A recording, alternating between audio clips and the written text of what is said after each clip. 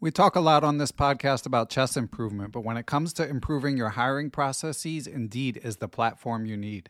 Indeed has over 350 million global monthly visitors, and it has a matching engine that helps you find quality work candidates fast.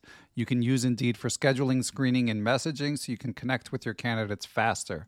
And Indeed doesn't just help you hire faster. 93% of employers agree that Indeed delivers the highest quality matches compared to other job sites, according to a recent Indeed survey. Years ago, when I was running a chess teaching business, I found it hard to find good help, and I had to go through a lot of back and forth to even screen potential candidates. Indeed allows you to do those things efficiently in one place. Indeed's matching engine is constantly learning from your preferences, so the more you use Indeed for hiring, the better it gets. Join more than 3.5 million businesses worldwide that use Indeed to hire great talent fast. And listeners of Perpetual Chess will get a $75 sponsored job credit to get your jobs more visibility if you go to Indeed.com/chess. Just go to Indeed.com/chess right now, and you'll be supporting our show by saying you heard about Indeed on this podcast. Indeed.com/chess. Terms and conditions apply. Need to hire? You need Indeed.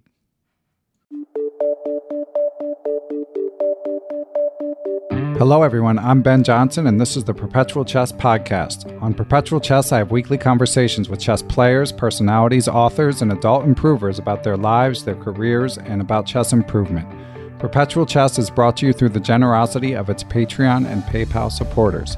For more information, go to perpetualchesspod.com. Hello again, everyone, and welcome back to Perpetual Chess. We have another often requested guest joining me this week. She is a strong chess player. Her peak rating was in the 2100s. She's a USCF expert. She's competed in U.S. Women's Championships. But of course, she's best known as a teacher. She is a New York City public school teacher, but again, better known as a chess teacher. She's one of the primary coaches at IS 318 in Brooklyn, famed IS 318 with more nationals titles than I can count. I think literally, I really couldn't figure out how many they have, but it's over 12, and maybe Elizabeth can tell us in a second. But she's, of course, been featured in the movie Brooklyn Castle. She was featured, I should say IS 318 was featured in Brooklyn Castle and in How Children Succeed by Paul Tough, an excellent book.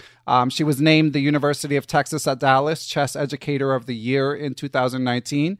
She is also a friend of mine. I was lucky enough to get to watch her teach and learn from her back at Chess in the Schools many years ago, and I knew she was a great teacher even before she was famous.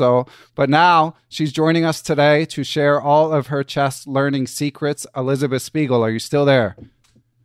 Yeah, thank you for having me, Ben. Yes, we're finally making it happen. I'm excited. I know that you've got a unique blend of course, you're a great teacher, but you also, I feel like you're good at highlighting what other teachers and chess players can learn. Like you're good at pulling out things that people need to work on that they might not even notice that they need to work on, whether it be from a teaching or a playing perspective.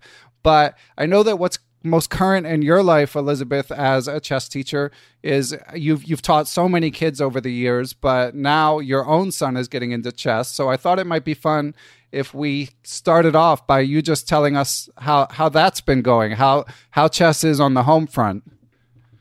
Oh, thank you. Yeah, chess has been kind of amazing on the home front.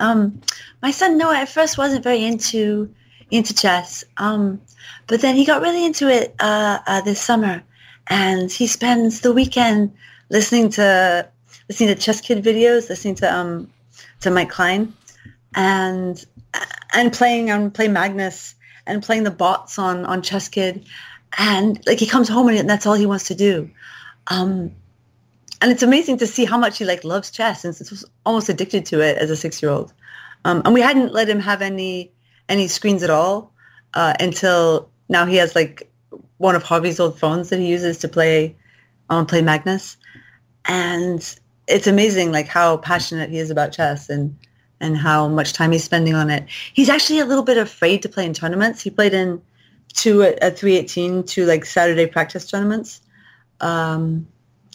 And it was, I think, hard for him to play the older kids, even though he did pretty okay. But he can't. Losing is very painful for him.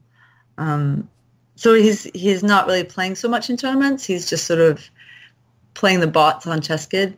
But it's really fun to see and really fun, like when he gets excited about something, like he'll ask for a chess lesson, and it's so nice to like relate to your own kid that way. Yeah, I'm a little jealous. My son, I teach one of the after school programs I do is at his school, and he likes the sort of pageantry of a chess club, I guess. I mean, just that it brings like the social aspect, that it brings so many kids together, and he sees his dad in a different light than he would at home. But the chess he could take or leave, and I think a lot of it does come down to the competitive aspect. He doesn't like losing, and he hasn't sorted out like how to work through those feelings. Yeah, absolutely. A little while ago, when Noah was in pre-K, I volunteered to do the chess club at his elementary school, hoping he would get into it. And he also liked being with the older kids, but didn't really like the chess. But this summer, we had 2 kids move in. They were both my students, and they're really into chess. And Harvey's went from, when he moved in, he was 1,000 in April, and now he's 1,750. Well, wow! And he plays at the Marshall all the time. Yeah, really amazing, right? Man, he's gonna be. I'm gonna have to have him on the show. Yeah. Oh, you should. It's incredible. It was incredible to watch him like get better every tournament he played. And he'd play 3 tournaments a week. But he's a wonderful kid, and Noah loves him. And when he moved in, like it changed immediately with Noah. Before, he also didn't like chess so much, and now he sort of just picked it up from Harvey. And how old is Harvey? Apologies if you said, but no, Harvey's 12. Okay, yeah, So I guess it makes a difference to have a role model in terms of anyone listening, whether they're trying to motivate themselves or motivate a child. But so what do you see someone like Harvey who's made that huge jump? I mean, of course, the neuroplasticity that only a 12-year-old has is helpful, but what does he do besides play a lot? What is he working on to get better so fast? He watches some Magnus Blitz games, I think. Because he was talking about some Magnus Blitz game. Like the Chess24 when he streams? Or?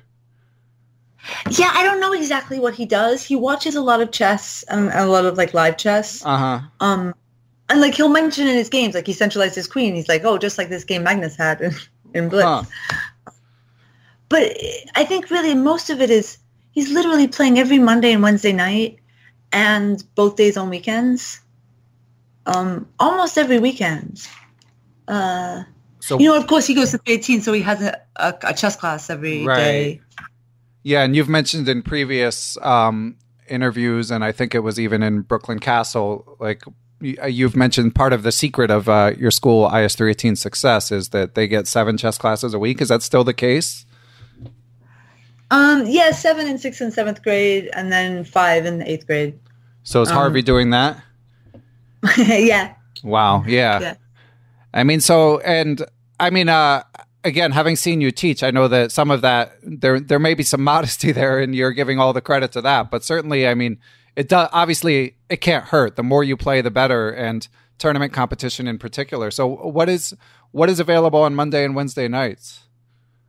So Monday there's an amazing tournament. It's under 1800 and the FIDE Open.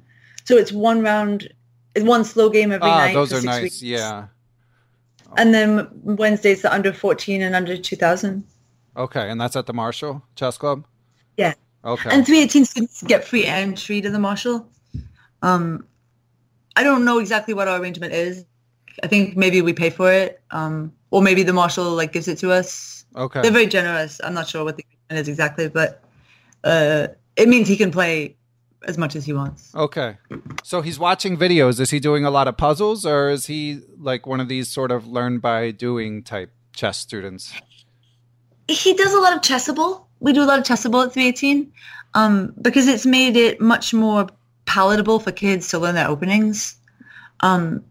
So for the advanced kids, we bought them accounts and their homework is Chessable, and that's basically how they do their tactics and how they learn their openings. Okay. Oh, cool. We also do a lot of the steps books, at least once a week in class. Yeah, so I know that both you and I are. I want to talk about Chessable and Steps.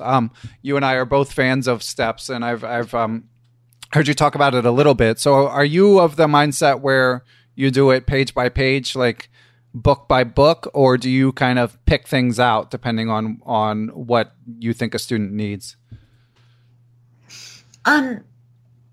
So I love the instructor manuals for lessons, and I do a lot of lessons out of them. I feel like the tactics and the end games are not at the same level. I feel like the end games are much harder than the tactics, and the tactics are actually pretty easy. As far as the workbooks, I give them to the kids, and they work in them independently when I'm working with a small group. So like if I'm teaching them like the Caro-Kann group, then the kids who don't play the Caro-Kann will be working in their steps books. And the way it works is I have the answers in a folder, and after every 5 pages or so, they get the answers and they check it themselves. And it's sort of the honor system that they don't cheat. Oh, wow. And then when they finish the book, they move on to the next book. And they work through that over 3 years. So I was really lucky that I offered this guy who came over and did this tour promoting the steps. I let him stay in my guest room. And then he very kindly repaid me by sending me a huge box of his slightly damaged books. Oh, wow. So I had like a treasure trove of like boxes of steps books, which is great because I don't think I could really get the school to buy them. But I must have he must have sent me $1,000 worth of steps books. Wow, that's amazing. Awesome. Yeah. So that's interesting perspective on the steps curriculum. Are the kids do they find the presentation like off-putting at all? Do they just dive right in, or are they because you're teaching older kids than I primarily teach, but I find that some tactics books and chess books generally are presented in a kind of a dry way.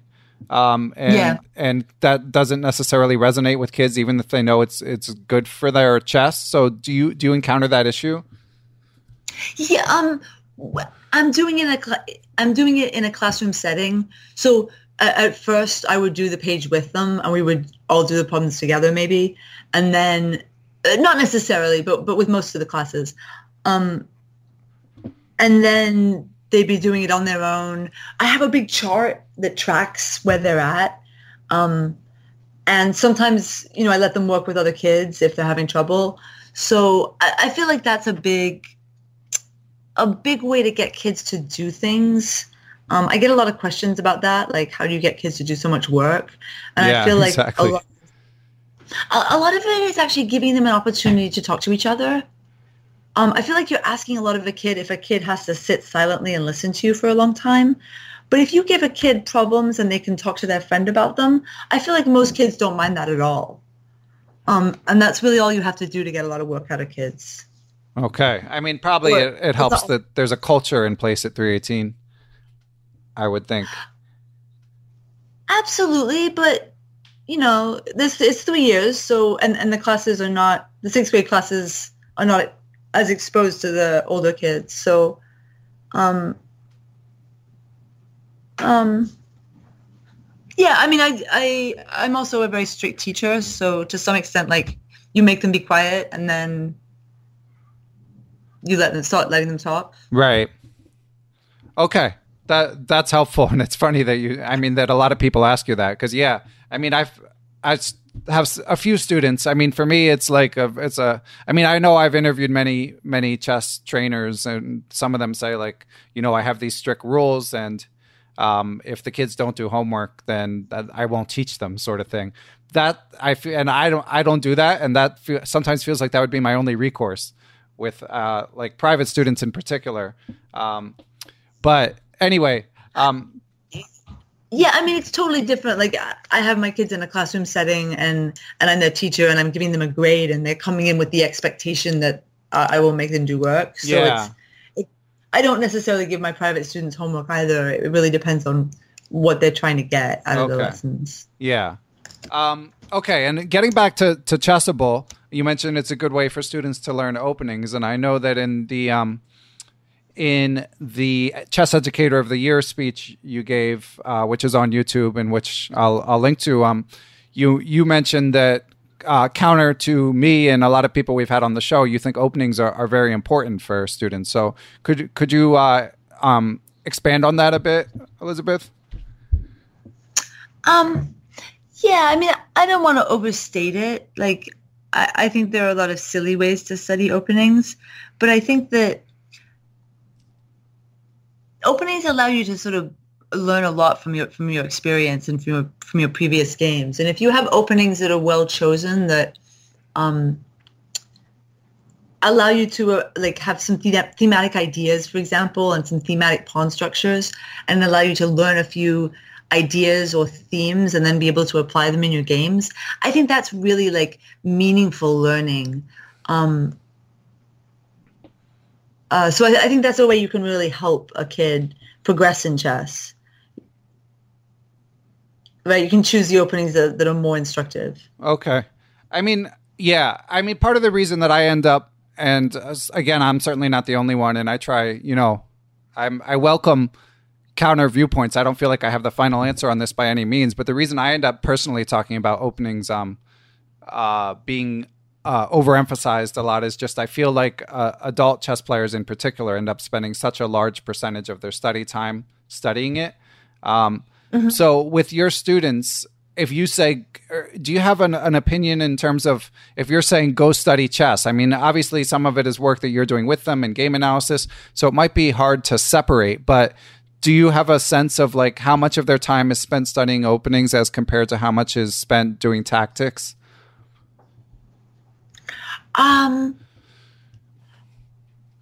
So I guess I would say that they have at least 45 minutes a week in class where they're doing tactics in the workbook. What they're doing on Chessable is, I would guess, 20 minutes of tactics and 20 minutes of openings a week. We try not to give too much homework just because it seems like they're in school for a long time, and it doesn't seem so reasonable to give kids a lot of homework to me, especially if they're playing chess tournaments on the weekends. But yeah, I would say. Okay, so that's a 3-to-1 ratio of tactics to openings. Yeah, I'm on board with that, especially because, as you say, they're playing so much competitively, and when you're playing in tournaments, if you're analyzing the games as you guys do, you're invariably going to get a lot of opening structure knowledge is going to seep in over time. So I guess from my perspective, go ahead. I'm so sorry. I probably give an opening lecture once a week, also on some part of the opening repertoire or some line or something. Okay, like out of how many lectures? One out of either 5 or 7. Okay, yeah, so that sounds reasonable. All right. I don't think we disagree as much as I feared. I mean, yeah, I mean, I think the problem is, especially as people get older. I mean, you teach, and for anyone listeners who aren't familiar with the IS-3 program, first of all, you should familiarize yourself. Even we have a lot of listeners from other countries, but the movie Brooklyn Castle, I think, translates pretty well across cultures, and as does How Children Succeed. So you can find out more about the program. But so these are kids aged like, what is it, 12 to 14, Elizabeth, primarily? Yeah. So 12 to 14, and the rating range is impressive. I mean, you're willing to take all kids, so you get plenty of kids below 1,000. But I mean, you've had players as strong as 2,400 when they leave 318. Yeah, Justice Williams and James Black. Justice was 2,400 and James was 2,300, I think. Of course, they were huge outliers. But we've had a number of kids over 2,000, and we regularly have quite a few kids who are 1,800, 1,700 in that range. Yeah, so just a wide range of skill levels and well-established procedures for how to help people improve. By the way, I forgot in the introduction to mention your crowning achievement, or IS-318's crowning achievement, Elizabeth, that in addition to all the national scholastic championships that you guys have won for your age, you won the middle school team won the national high school championship in what was it, 2012? Yeah, that was amazing. Yeah, 2012, I think. Yeah, that's crazy. I texted Donnie Ariel, our mutual friend. Yeah. Don't worry. Don't worry. We're gonna keep things on the up and up here. But he of course is not even a sports fan, but he said it's the greatest achievement in modern sports or something. What 318 did by beating out the high school teams as a middle school, a junior high, it's incredible. So let me be the last to congratulate you on that. Oh, thank you so much. And we have a couple questions from supporters of the podcast. I believe they are chess teachers based on their questions. I've interacted with them a little bit online, but I don't know these two gentlemen personally. But the first one we kind of touched on, but Andres Blach wrote in to ask, how do you keep children interested in chess puzzles made in twos, for example?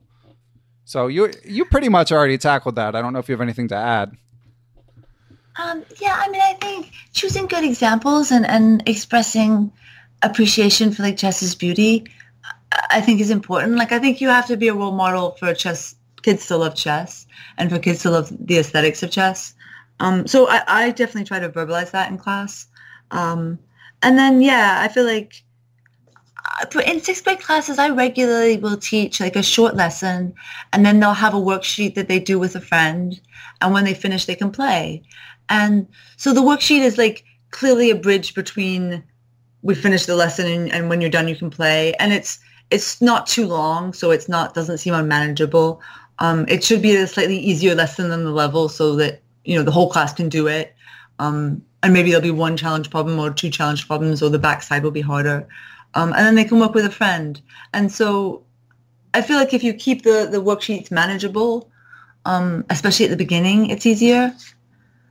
Yeah, I don't know what age Andres taught, but the lesson I had to learn the hard way was I just make the puzzles easier. A lot of problems stem from the kids lose interest when they don't know where to begin. So, it's helpful to go through step by step exactly how to solve the puzzle. The searching method, as the steps call it, and don't make them too challenging if you can help it. But of course, sometimes it's a challenge. But yeah, I also think it's good to have students discuss it. Show, it makes it much more interesting for the kids. Yeah.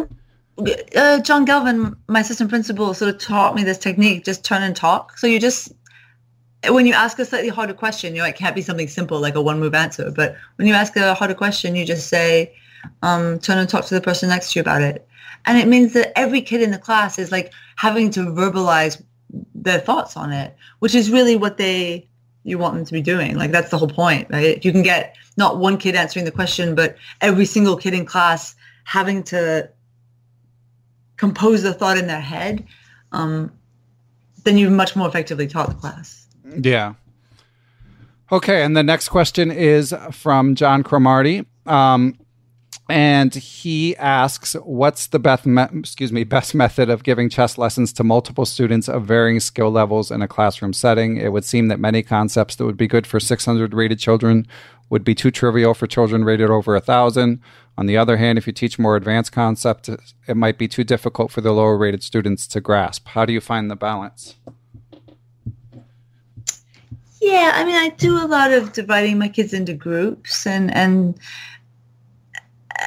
600 and 1,000, I think you can teach together. Like, I could see teaching like the Green Coakley book to that group, right? And especially you can use turn and talk so that when you have a question, kids will at least like have someone next to them to share an opinion with that their opinion might seem reasonable to. Do you know what I mean? Like, that way you accommodate all kinds of ranges of correctness.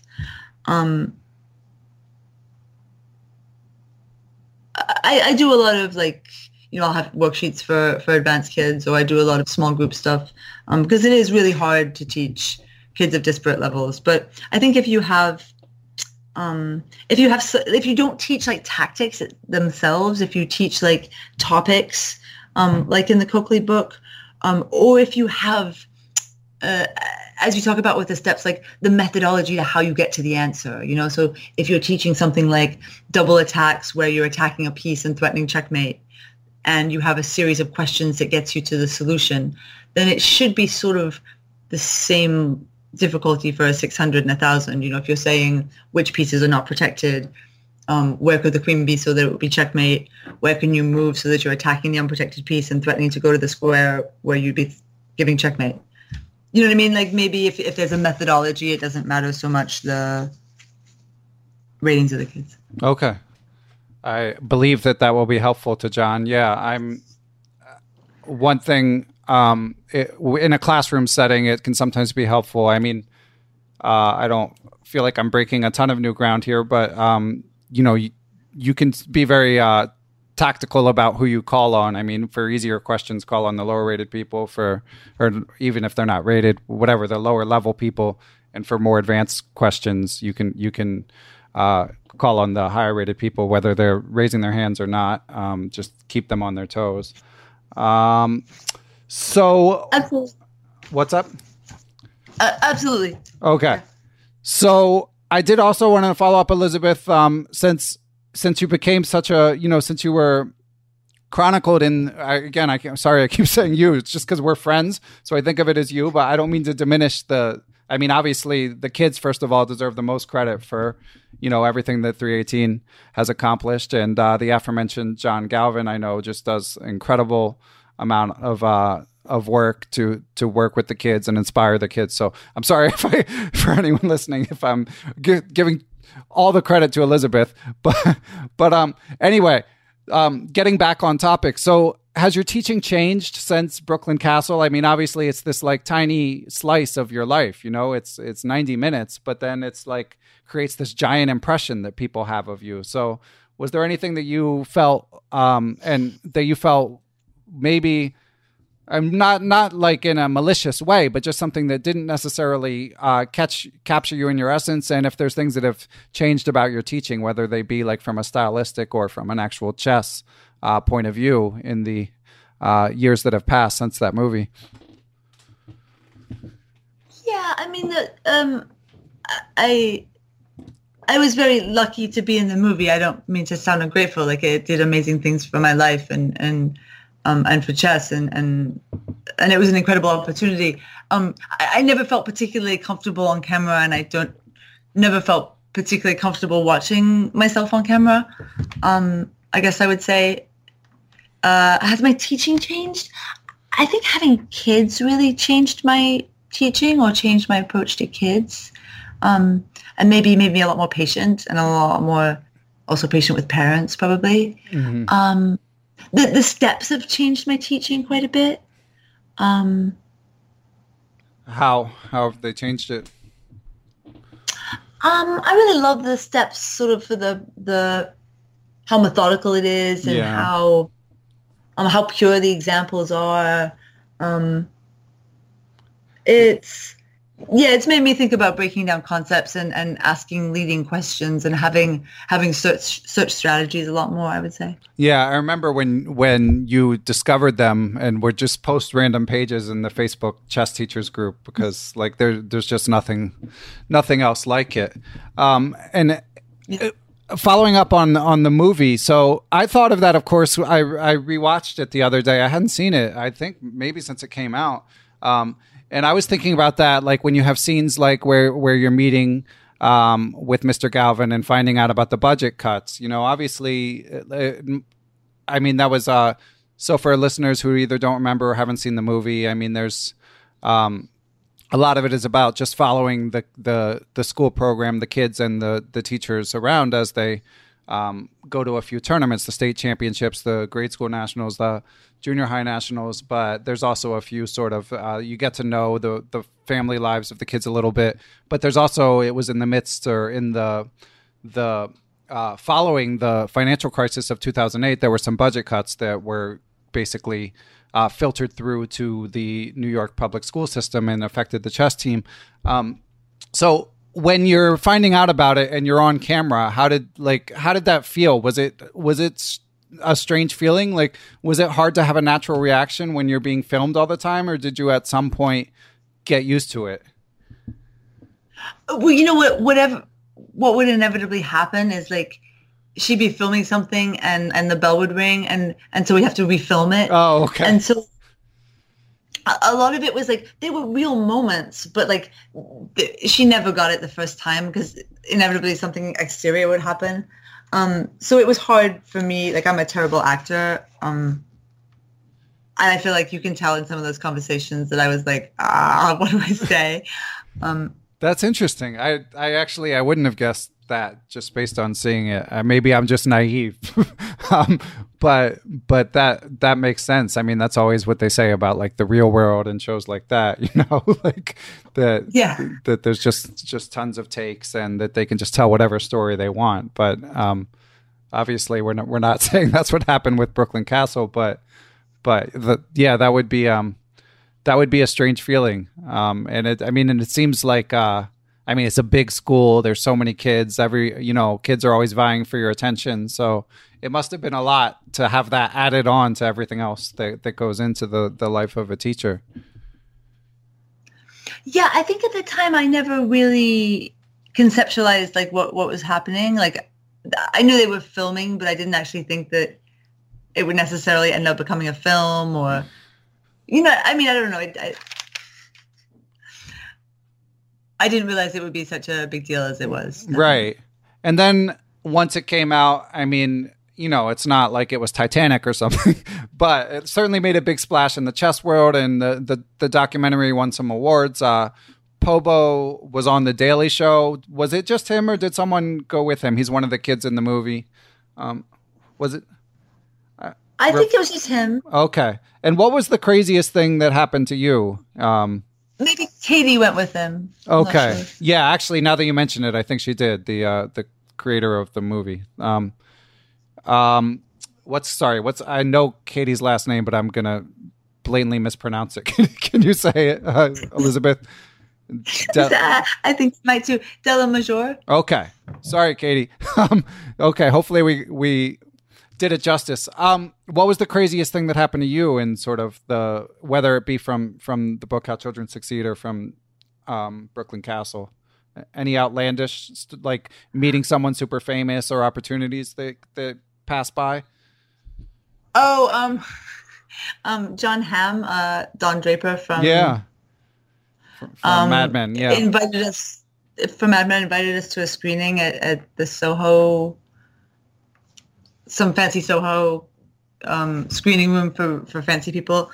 And then he came over to me and said something about how much he admired what I did, my work. Wow, that's cool. And I looked up and he was saying that to me. I was like, So I was a big fan of him. I'm not used to seeing I don't watch very much television, but I really like that show. And so that was nice. Yeah. Once I was walking down the street in the Lower East Side and I was sobbing about something in my personal life, and this woman with 2 kids ran up to me and was like, "Oh, you're the chess teacher." But I was crying about something, so it's really terrible. It's very funny. Guys, we're going to take a quick break to tell you about an opportunity to buy a rare chess collectible that I think is pretty cool. It's a limited edition set of 4 coffee mugs that feature hand-drawn portraits of all 16 undisputed world chess champions. It's hard to do these mugs justice on a podcast, but I'm going to try. The mugs are hand-drawn by a professional artist, and each mug features 4 of the world champions on it. Each world champion is pictured in front of a chessboard with one of their most famous positions set up. My favorite of the mugs is the one featuring Fischer, Spassky, Karpov, and Petrosian. These mugs were commissioned by a chess fan and listener of Perpetual Chess, and he assures me that only 125 sets of chess mugs were made, and there aren't going to be any more of them. I'm glad I got mine. They're large porcelain mugs that are dishwasher safe.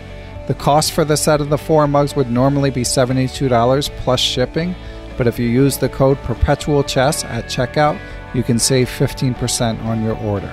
Once again, the site is chessmugs.com, chessmugs.com, and the code is Perpetual Chess.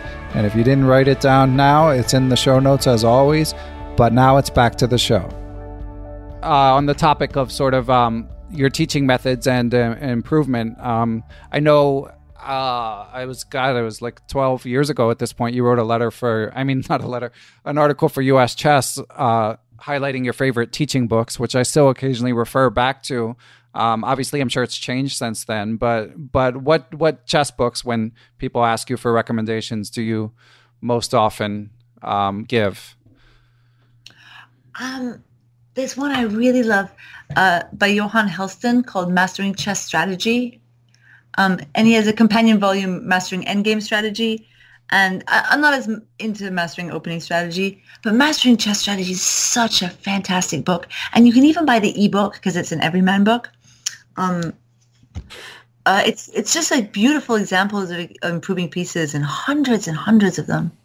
Yeah, I really like that book as well. So what level students do you generally use that with? I mean, obviously, like us, like me and you can learn from it as well. It's not for, it's a pretty advanced book, but it's accessible. So what is the lowest rating for whom you would recommend that book? I really think that that's about the guiding questions that you give kids. Like, I feel like you can give problems to that from that book to 1200s if you're saying like what piece is not active and how can you improve it, or especially if they know it's the bishop, because by that book is grouped by piece. But I think 1200 if they're talented. Okay, and what about for a listener, adult chess player looking to study it on their own? What do you think? I think adult chess players are actually more capable of understanding that book than younger chess players rating wise, just because I find that, adults who are 1,000 might hang pieces, but still be able to appreciate like fairly complex concepts. So I think that book is good for anyone who loves chess, especially anyone 1200 or over. Okay. Any other maybe even 1,000. Any other recommendation? And that one's good because so often we have people recommend tactical books, and of course, lots of I interview a lot of grandmasters, so a lot of them recommend the Gelfand positional decision making books, but there aren't that many positional books for club level players, and that's one that's accessible and really good. Any other recommendations you want to throw in, Elizabeth? Or we've already talked about the Steps books and all of the do you have like a favorite tactics book? Of course I love Coakley. I usually use Steps for tactics. Chess School like 1A and 1B and 2. That's a great collection of problems. Okay, what? Really like so is that a book? I think you mentioned it in the UTD lecture as well. Is that a book or is that like an online thing? Yeah, it's a book. If you go, like Amazon has it. It has some like picture of an elephant or some like very simple design on the cover that's animalistic. Okay, all right. So we'll track that down and take a look.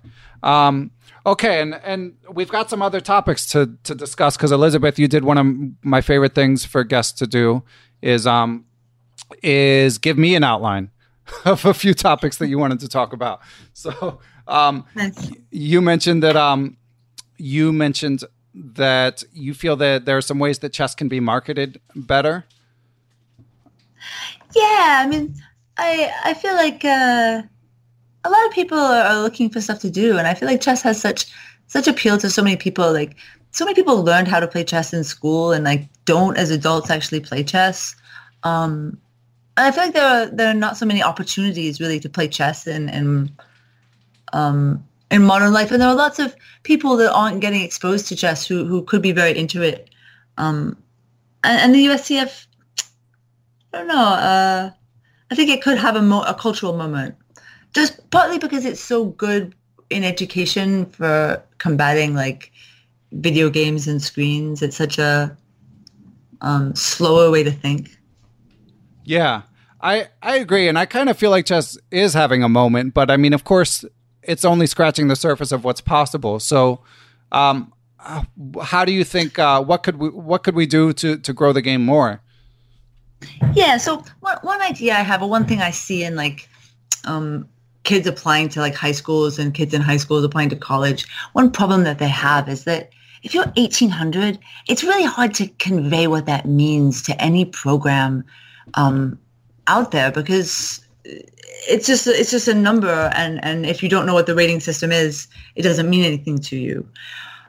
So what I'd like to see is something like, Junior Honor Society. That's on everyone's college application, and people know what it means, even though it's I don't know how meaningful it really is, but because it's such a recognized term, it's become like ubiquitous.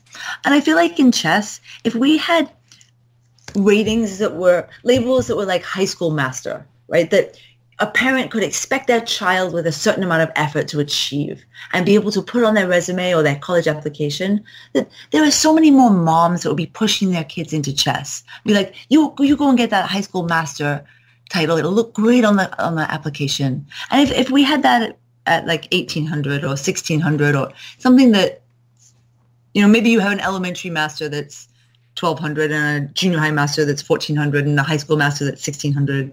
And that's a commonly understood term, then I think it changes the stakes in middle school and high school education.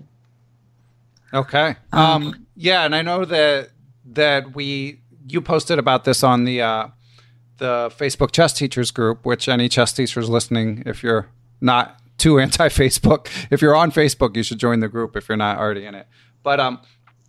But yeah, I mean, a lot of people were sort of arguing about the details, but it seemed like you had some general agreement in principle that some sort of titles would be good.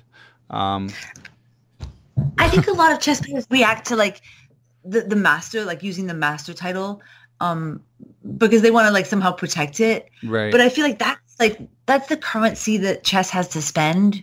We have this aura of being like very intelligent people or very mentally accomplished. And I feel like we have to spend a little bit of that capital in order to grow. Does that make sense? Yeah. I also think there's a huge amount of anxiety with parents around both like having special needs children and even non-special needs children, addiction to screens. And I feel like we could be marketing chess as an antidote to that. Partly because some kids with special needs really would gravitate to chess. Like autism, like I feel like is a great example. I feel like a lot of the top 100 chess players are sort of on the spectrum. And that in the chess world, it's not a problem really to be autistic. Like it's a very accepting community, a very neurodiverse community. And chess is a game where like autism, if you want to do things repetitively and you don't want a lot of social contact and you're very good at memorizing things. And I feel like there are aspects to autism that sort of help you with chess. And it could be something that parents see as like, wow, this is something my kid could excel at and be very comfortable at and be accepted at and really find their home in. And I feel like the USCF should be marketing chess to parents of autistic children. Yeah. Because I think that they're desperate for something. Yeah, when I interviewed Cyrus Lakdawala, he was one of the first times he talked about being autistic, and I got a couple. I'm sure he got even more, but I got a few emails from listeners saying that it resonated with them, and they either were autistic or were the parent of an autistic child. And I've certainly, just being a teacher, I've certainly taught my share of them, and you do notice, or I noticed that chess often resonates with students who are on the spectrum. But in terms of the marketing, like what specific? Do you have any idea specifically about like in the titles thing? That's fairly clear. Implementing it is another story, and we'll talk more about implementing changes on USCF boards or US chess boards later. But in terms of marketing, do you have any ideas of what US Chess could do? I mean, they're not like running commercials. I mean, I feel like it might come down to more of a grassroots thing, a more individual teachers thing. Is there something that could be done at the national level? I think there was recently a conference, an autism conference on out of the box educational methods for autistic kids. And I think that kind of a conference is something that like maybe the USCF should be at, right? Because it seems like there should be people interested in doing research on chess and autism.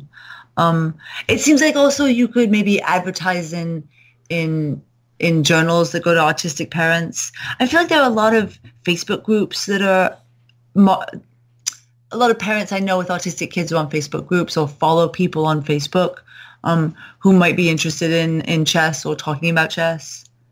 Okay. Yeah, that's a good idea. Yeah, I mean, and yeah, I think it's an excellent idea. And you mentioned ADHD as well. Yeah, I feel like I have a lot of students who, like, because in chess it's such a rich game and there is so much to think about that I feel like sometimes kids with ADHD who find their minds going from one thing to another, their minds can go from one thing to another within a position because there's so much in a position to sort of zing around off of that I find some kids have success with chess, not all of them. And maybe I feel like with autism, it's more of a fit. Okay. Yeah. And the kid, Patrick, was he in Brooklyn Castle? Was he ADHD? Yeah, he was. Okay. Yeah. And yeah, I mean, you can see that chess plays an outsized role for him. Not the strongest at the time, at least not the strongest player in the program, but I mean, his story really adds to the depth of the film. Yeah, I think a lot of people could relate to how hard it was to struggle, you know, and that's a lot of chess, right? Like confronting like how much it sucks to lose. Yeah. And be willing to do that. Yeah, it's one of the great challenges, especially for finding the right way to communicate to kids that it's just part of the process. Yeah, absolutely. So we alluded, Elizabeth, to the U.S. Chess Scholastic Committee. You'd made a post in, you have a blog that I should have mentioned earlier that you've maintained for many years, where so there's a little bit of chess teaching advice, a little bit about when you were playing more actively. You would track that. And of course, some sort of in the weeds stuff because you've been very active in the U.S. Chess Scholastic Committee. So when I announced that you were coming on to the Patreon supporters of the podcast, I linked to your blog post about some issues that you'd had, and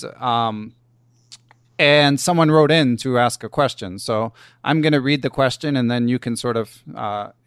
We might need to give a tad more background, but we'll tackle it that way. So this is a question from recent Patreon pledger. So thank you, Charles, for joining the club. It is much appreciated. And Charles asks, he says, Elizabeth, as an educator myself, I appreciate and understand the politics lurking behind most educational endeavors. Very, very well said, Charles. So I'm curious to know more about the context of your February 2019 talk at UT Dallas Annual Chess Fest Awards. By the way, congratulations on your Chess Educator of the Year award. However, given that most of your most recent blog of September asserts that, and he quotes, Sunil Weeramantry kicked me off the voluntary Scholastic Chess Committee without warning or notification because he unilaterally felt there were too many people from New York.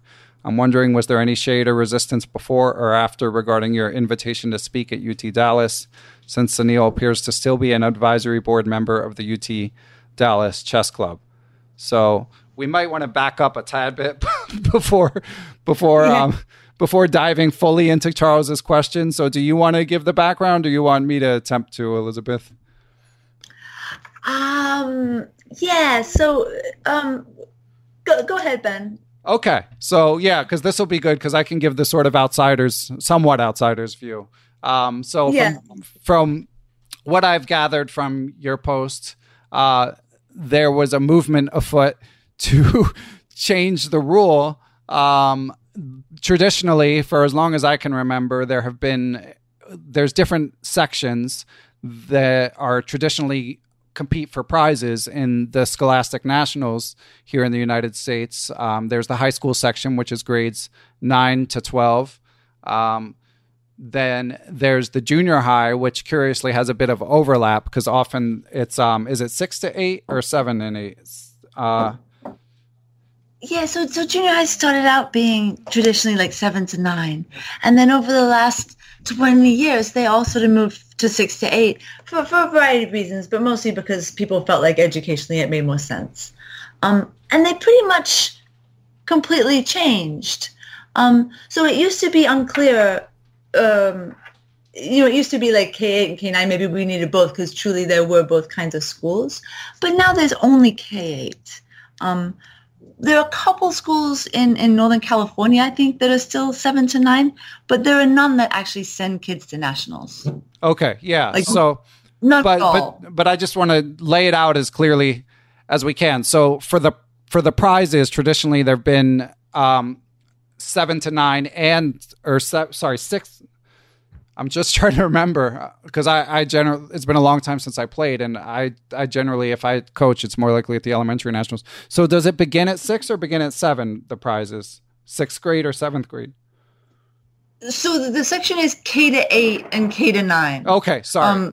Okay, so K to 8 and K to 9. Traditionally, there were both sections, but they recently did away with the K to 8 section, even though, as Elizabeth was saying, the vast majority of schools are K to 8. And Elizabeth, which schools is it that have K to 9? So it was done away with. So all the schools are K to 8. The only schools that will be able to bring 9th graders are schools that are K to 12, right? Because there are no K to 9s. So the K to 12 schools are generally the private schools. And of the 5 people on the Scholastic Council, 3 of them represent New York private schools and stand to benefit from this change. There are no other schools that send kids to nationals that need to have a K to 9 section, but they've changed everything in K to 9. And they say that now they're saying that in 2 years they're going to change it back to K to 8, but they felt people needed time to adjust. I don't know who needs time to adjust other than them. Right. The but coaches. it seems just like the sort of definition of corruption or even like corruption 101 that you can't like come to a leadership position in an organization and then make a decision that directly benefits you and only you. It's not fair to every other school. There's in the country that these 5 or 6 New York City private schools get to use 9th graders and nobody else does. Right. So that's the crux of the issue is that, I mean, and obviously with kids, that 1 year is a huge difference. And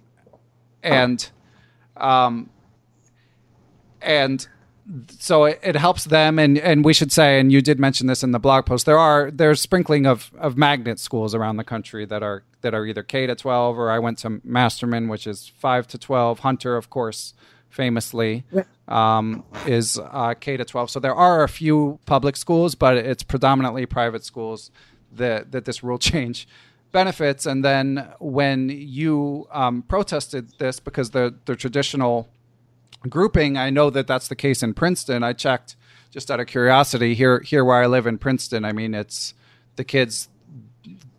High school is its own building. 9th to 12th grade is its own building, and junior high has their own building. But in any event, when you protested this, they removed you from the committee. And why did they do this? What was the reason given? They'd actually removed me from the committee a year or 2 earlier. They removed me ostensibly because there were too many people from New York City. And I would think I was the only person removed. I don't really know. But I'm sure that wasn't why. Like, I was active on the committee. I was on several subcommittees. And nobody would respond to my questions about could I be reinstated or was it really fair to remove me without telling me for no real reason. And I feel like it was just because they knew that I was going to stand up for the interests of public school kids and and people outside of this small elite group. So were you voted off the committee, or? No, Sunil Wirmontree personally removed me. Okay. Yeah. That doesn't seem very democratic. No. So how can we work to change this? I mean, they say they're going to change the ruling in 2 years. Would you want to be back on the committee, or has that ship sailed? I think that there should be representatives of public schools on the Scholastic Council and on the Scholastic Committee. Like, yes, I would like to be back on it, but I would also like to see, I think there needs to be more people holding power that don't represent the same small set of interests. I don't think it's guaranteed that they will change it back in 2 years. And it's also unfortunately the case that private school students in New York are all a year older than their public school counterparts. And that's not something that maybe is easy to change. I think they do a great job at Girls Nationals of avoiding that problem by having age sections, right? 8 years and under, 10 years and under. But it's terrible for the people coaching the younger grades, like kindergarten, first grade. How do you compete with kids that are all a year older than you? Yeah, it's hard. And of course, there's the question of resources as well. I mean, of course, you and I, we know a lot of the people who coach at these schools, and we think or at least I think it's great that these schools are investing in chess. I think it's good for the kids. It's obviously good for the people I know who work there as coaches, and like Beatrice Marinello, who I interviewed recently from Dalton, was saying that they have chess practice. I think it was every day. I mean, I don't know. So obviously, like at a private school, that's a big investment. So that already gives schools like that an advantage. And again, it's not that I don't want or wouldn't want those kids to do well, but you just want. And there's really, these some of these issues go. Sorry, go ahead. It's tremendous that they're getting chess, and I don't consider it an advantage to be taught well and have access to education, and that's fantastic. Like, you shouldn't be able to have kids that are in ninth grade, because even these private schools don't think that the ninth graders are with the eighth graders. Like, these private schools are also in general grouped K to 5 and 6 to 8 and 9 to 12. Yeah. And I think it's great that they have them. Just the only thing I wanted to say was this. So that gives them, it's an advantage that's primarily a good for everyone involved, for those kids.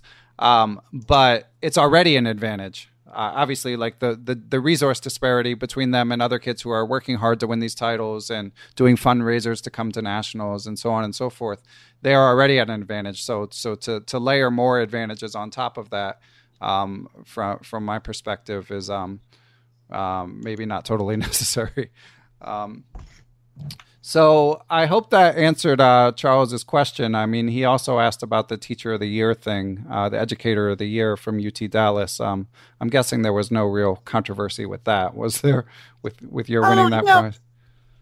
I mean, they're super nice at UT Dallas, and I'm really interested in chess programs and how you could, what it's like to be a coach there. And they run a great program. I think honestly, sometimes awards like this are a little bit random. I don't think I did anything in 2018 that was different than previous. I think maybe they just kind of pick someone. That's how the USCF Scholastic Committee gives out their award of the year. People are just anyone got a suggestion, and then someone suggests someone. So in that sense, it's nice to. I'm very honored to receive it, but I think it's a little bit random. Okay. I don't think that Sunil has any part in choosing. Okay, yeah, that would have been my guess as well. But I mean, nonetheless, like you say, it's a nice thing that they do, and certainly no one more deserving than you. Whatever year they give it to you is welcome. No, it's a great program, and I was honored. Okay. And so getting back for a second to this U.S. Chess Scholastic Committee rule change, for anyone who's listening, is there anything they should do if they have an opinion about this? like write the U.S. chess or post somewhere, or what would you suggest if we wanted to make sure that the rule at least at minimum does get changed back in 2 years? Yeah, the USCF made a post about it, and I made a comment, and then the comments got all deleted. Huh. Pretty funny. What was would you like to remake your comment since it was deleted, or? It said these comments have been deleted because this discussion is more appropriate for the chess forums. Okay. I guess if you don't like the discussion, you can just delete it. Uh-huh. Yeah, I don't know. I think there was some talk of starting a petition, I guess, at the parents and coaches meeting at nationals, or just express your feeling to Scholastic Council members, because, I mean, even, I don't know, I don't see how you don't see how it looks. You know what I mean? It just benefits them, and there's, if there was any team in the last 5 years that brought more than 2 kids, and there's like one that brought 2 kids, but they're brothers, and so like I don't think that there's a school program there. It's like there's no one else that's a canine school. It's so hard to defend. It really shocked me that they did it, because it just seems so nakedly self-interested.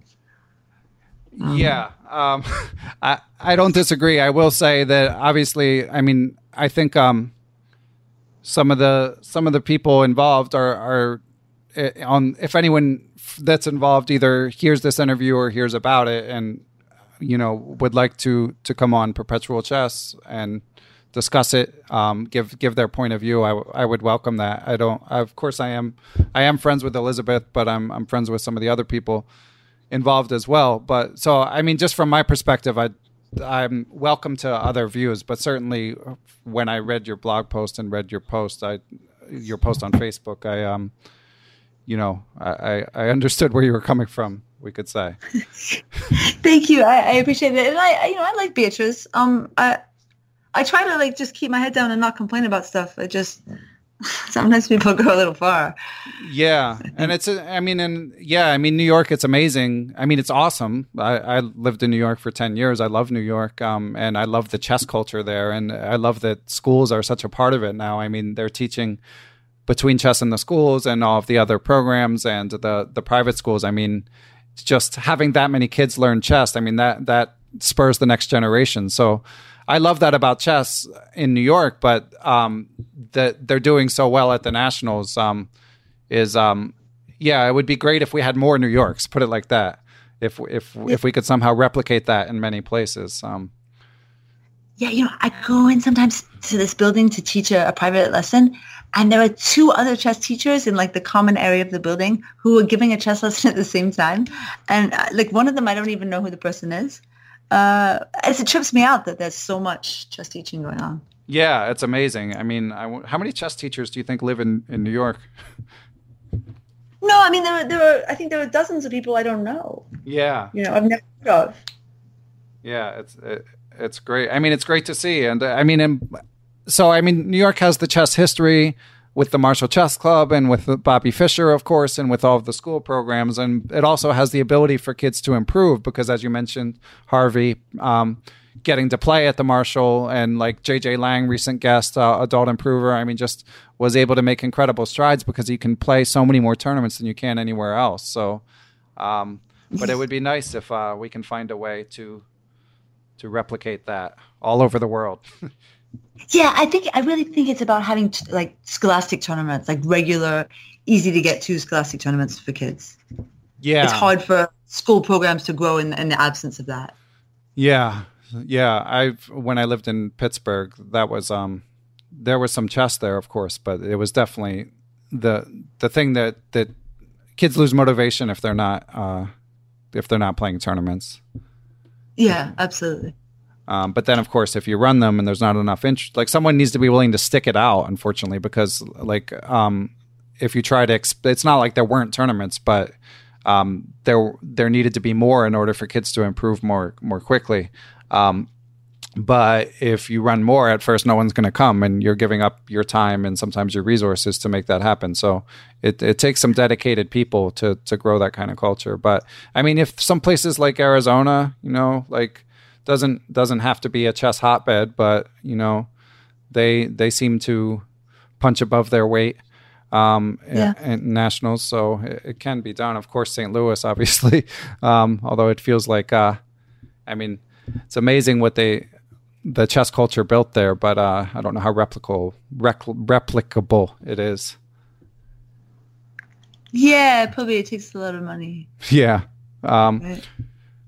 Okay, so let's bring it back, Elizabeth, before I let you go, if you don't mind, to chess parenting. So how do you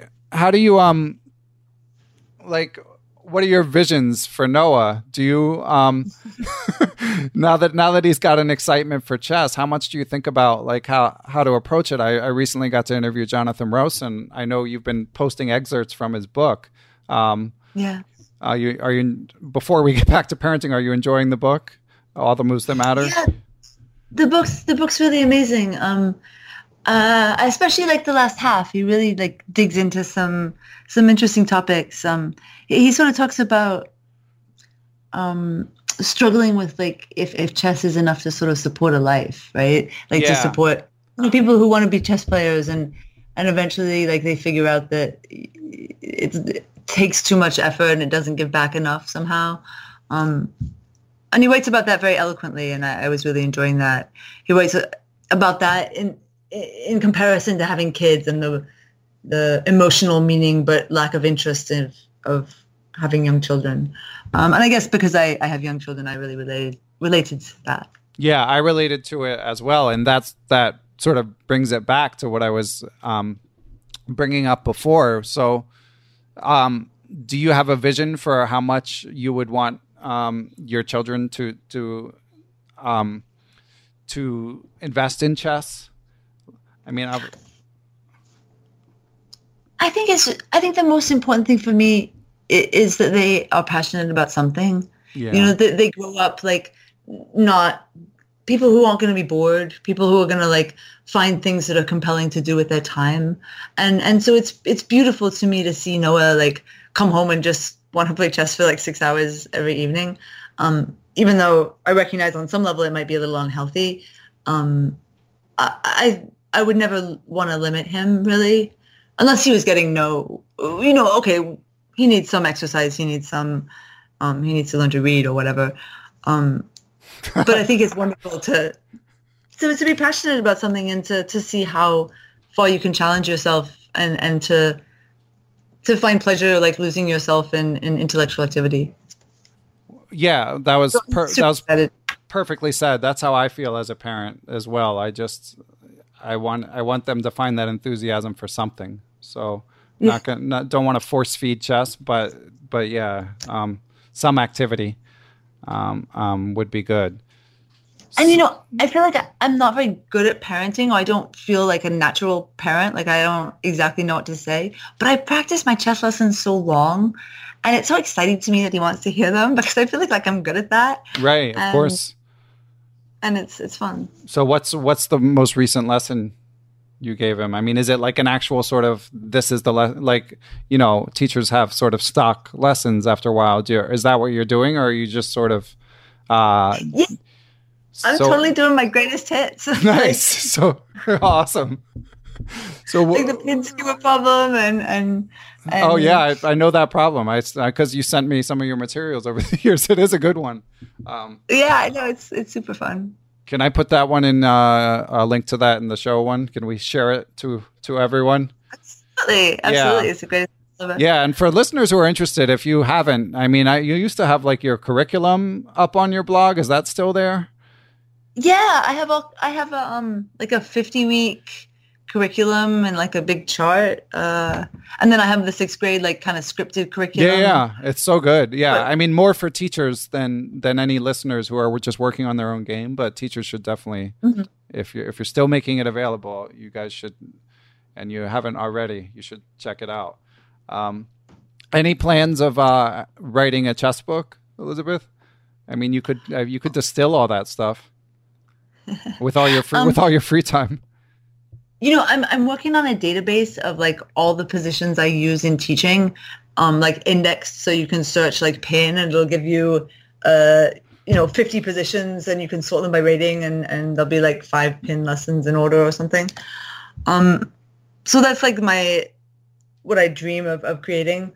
I'm so busy just managing my life. I feel like I'm barely getting my imminent. Yeah. So I'm not reading a book, but maybe when I'm like 55, I'll think about it. Yeah, that makes sense. Well, we'll look forward to it and get you back on Perpetual Chess then. Wonderful. Okay. I'll update my calendar. Exactly. All right. Is there anything else, Elizabeth, before we let you go?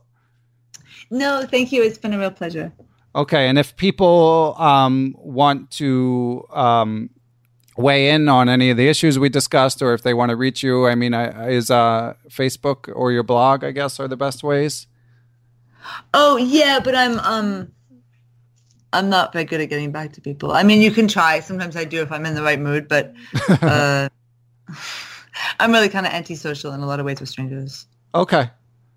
All right. Well, we'll put them there just in case. I'm sorry, that was really unfriendly with me. No, but I mean, I appreciate the honesty. I mean, you don't want to set people up for just to be disappointed. So I'm sorry. I'm so busy. I can't even keep up with my life most of the time. Yeah, I know the feeling.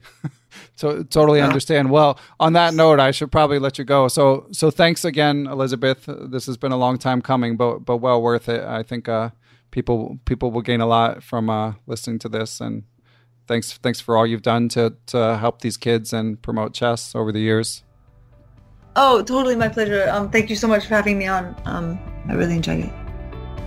Thanks to everyone who helps make Perpetual Chess possible, most of all to my producer, Matthew Passy, but also to everyone who helps spread the word about the show, whether via word of mouth, positive reviews on Apple Podcasts or other platforms. All of that stuff helps more people find out about the show. But most of all, I want to thank the people who support the show financially.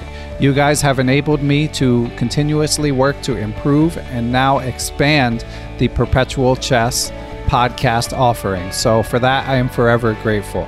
I would like to give thanks to the following people and entities. Special thanks to Chessable.com, Quality Chess Books, the Capital City Chess Club, Apprentice's Twitch channel, Andrew Bach, Austin Clef, Benjamin Porteau, Kathy Carr, Chad Oliver, Dan O'Hanlon, Danny Davidson, David Schreiber, I am Dimitri Schneider, Faraz Sawaf, Gary Foreman, Greg Natel, I am Greg Shahadi, Guven Manet, Jens Green, John Jernigan, John Cromarty, Kelly Palmer, Lone Pine Chess, Lorraine Doré, Lucio Casada Silva, the law offices of Stuart Katz, Michael Kahn, Mike Zelazny, Moonmaster 9000, where you been hiding, Moonmaster? You haven't asked a question in a while. Reuven Fisher, Seattle Chess Club, Thomas Stonix, Thomas Tachenko, Todd Bryan of Strong Chess, Todd Kennedy, and I would also like to give thanks to the following people and entities: Aaron Waffler, Ace Vallega, Adam Ralph of ChessEngland.com, Adrian Gutierrez, Alex Pejas, FM Andre Terakov, Andrew Perry, BetterChessTraining.com, Bill Moran, Brad and Andy Rosen, Brett Howard Lynn, Brian Mullis, Chad Hilton, Chris Balcom, Chris Flanagan, Chris Wainscott, Christopher Baumgartner, Christopher Chabris, Chris Lott, Christopher Wood. I am Christoph Zalecki, a.k.a. Chess Explained, Coach J's Chess Academy, Courtney Fry, Daniel Gell, Daniel Ginsberg, Daniel Lucas of U.S. Chess, Daniel Naylor, Dave Saylor, David Cramley, Dalen Shelton, Dwayne Edmonds, Ethan Smith, I am elect, Donnie Ariel, or possibly not I am elect.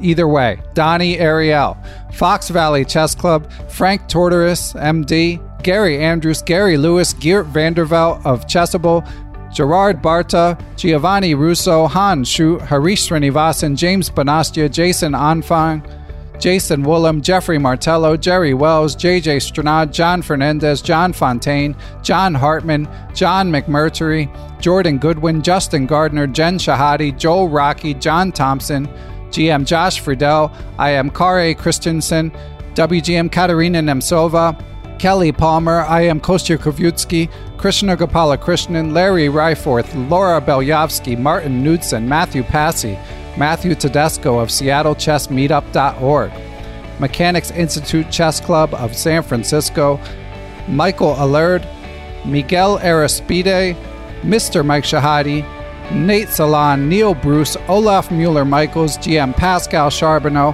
Passy Passanen, Paul Bain, Paul Clarkson, Paul Swaney, Paula Santana, Peter Lux, Peter Merrifield, Peter Sodi, Randy Temple, Ricky Grijalva, Roy Yearwood, Ryan Berg, the Say Chess YouTube channel, Scott Doherty, Scott McKinnon, Sebastian Finsterwater, WGM, Tatyav Abrahamian, Tim Brennan of TacticsTime.com, Tim Seymour, Timothy Ha, Tom Edsel, Tomas Komanich, Tony Rotella, Tyrin Price, Victor Vrancoulge, Wayne Beam, William Brock, William Peterson, FM Zhao Chang of Chess1000.com, and last but never least, Zhivko Stoyanov.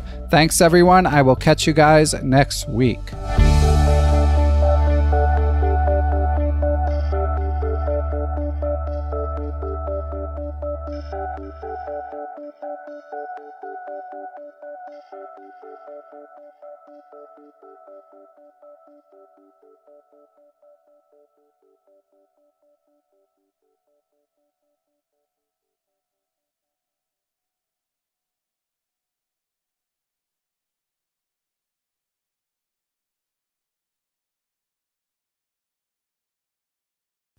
Sports Social Podcast Network.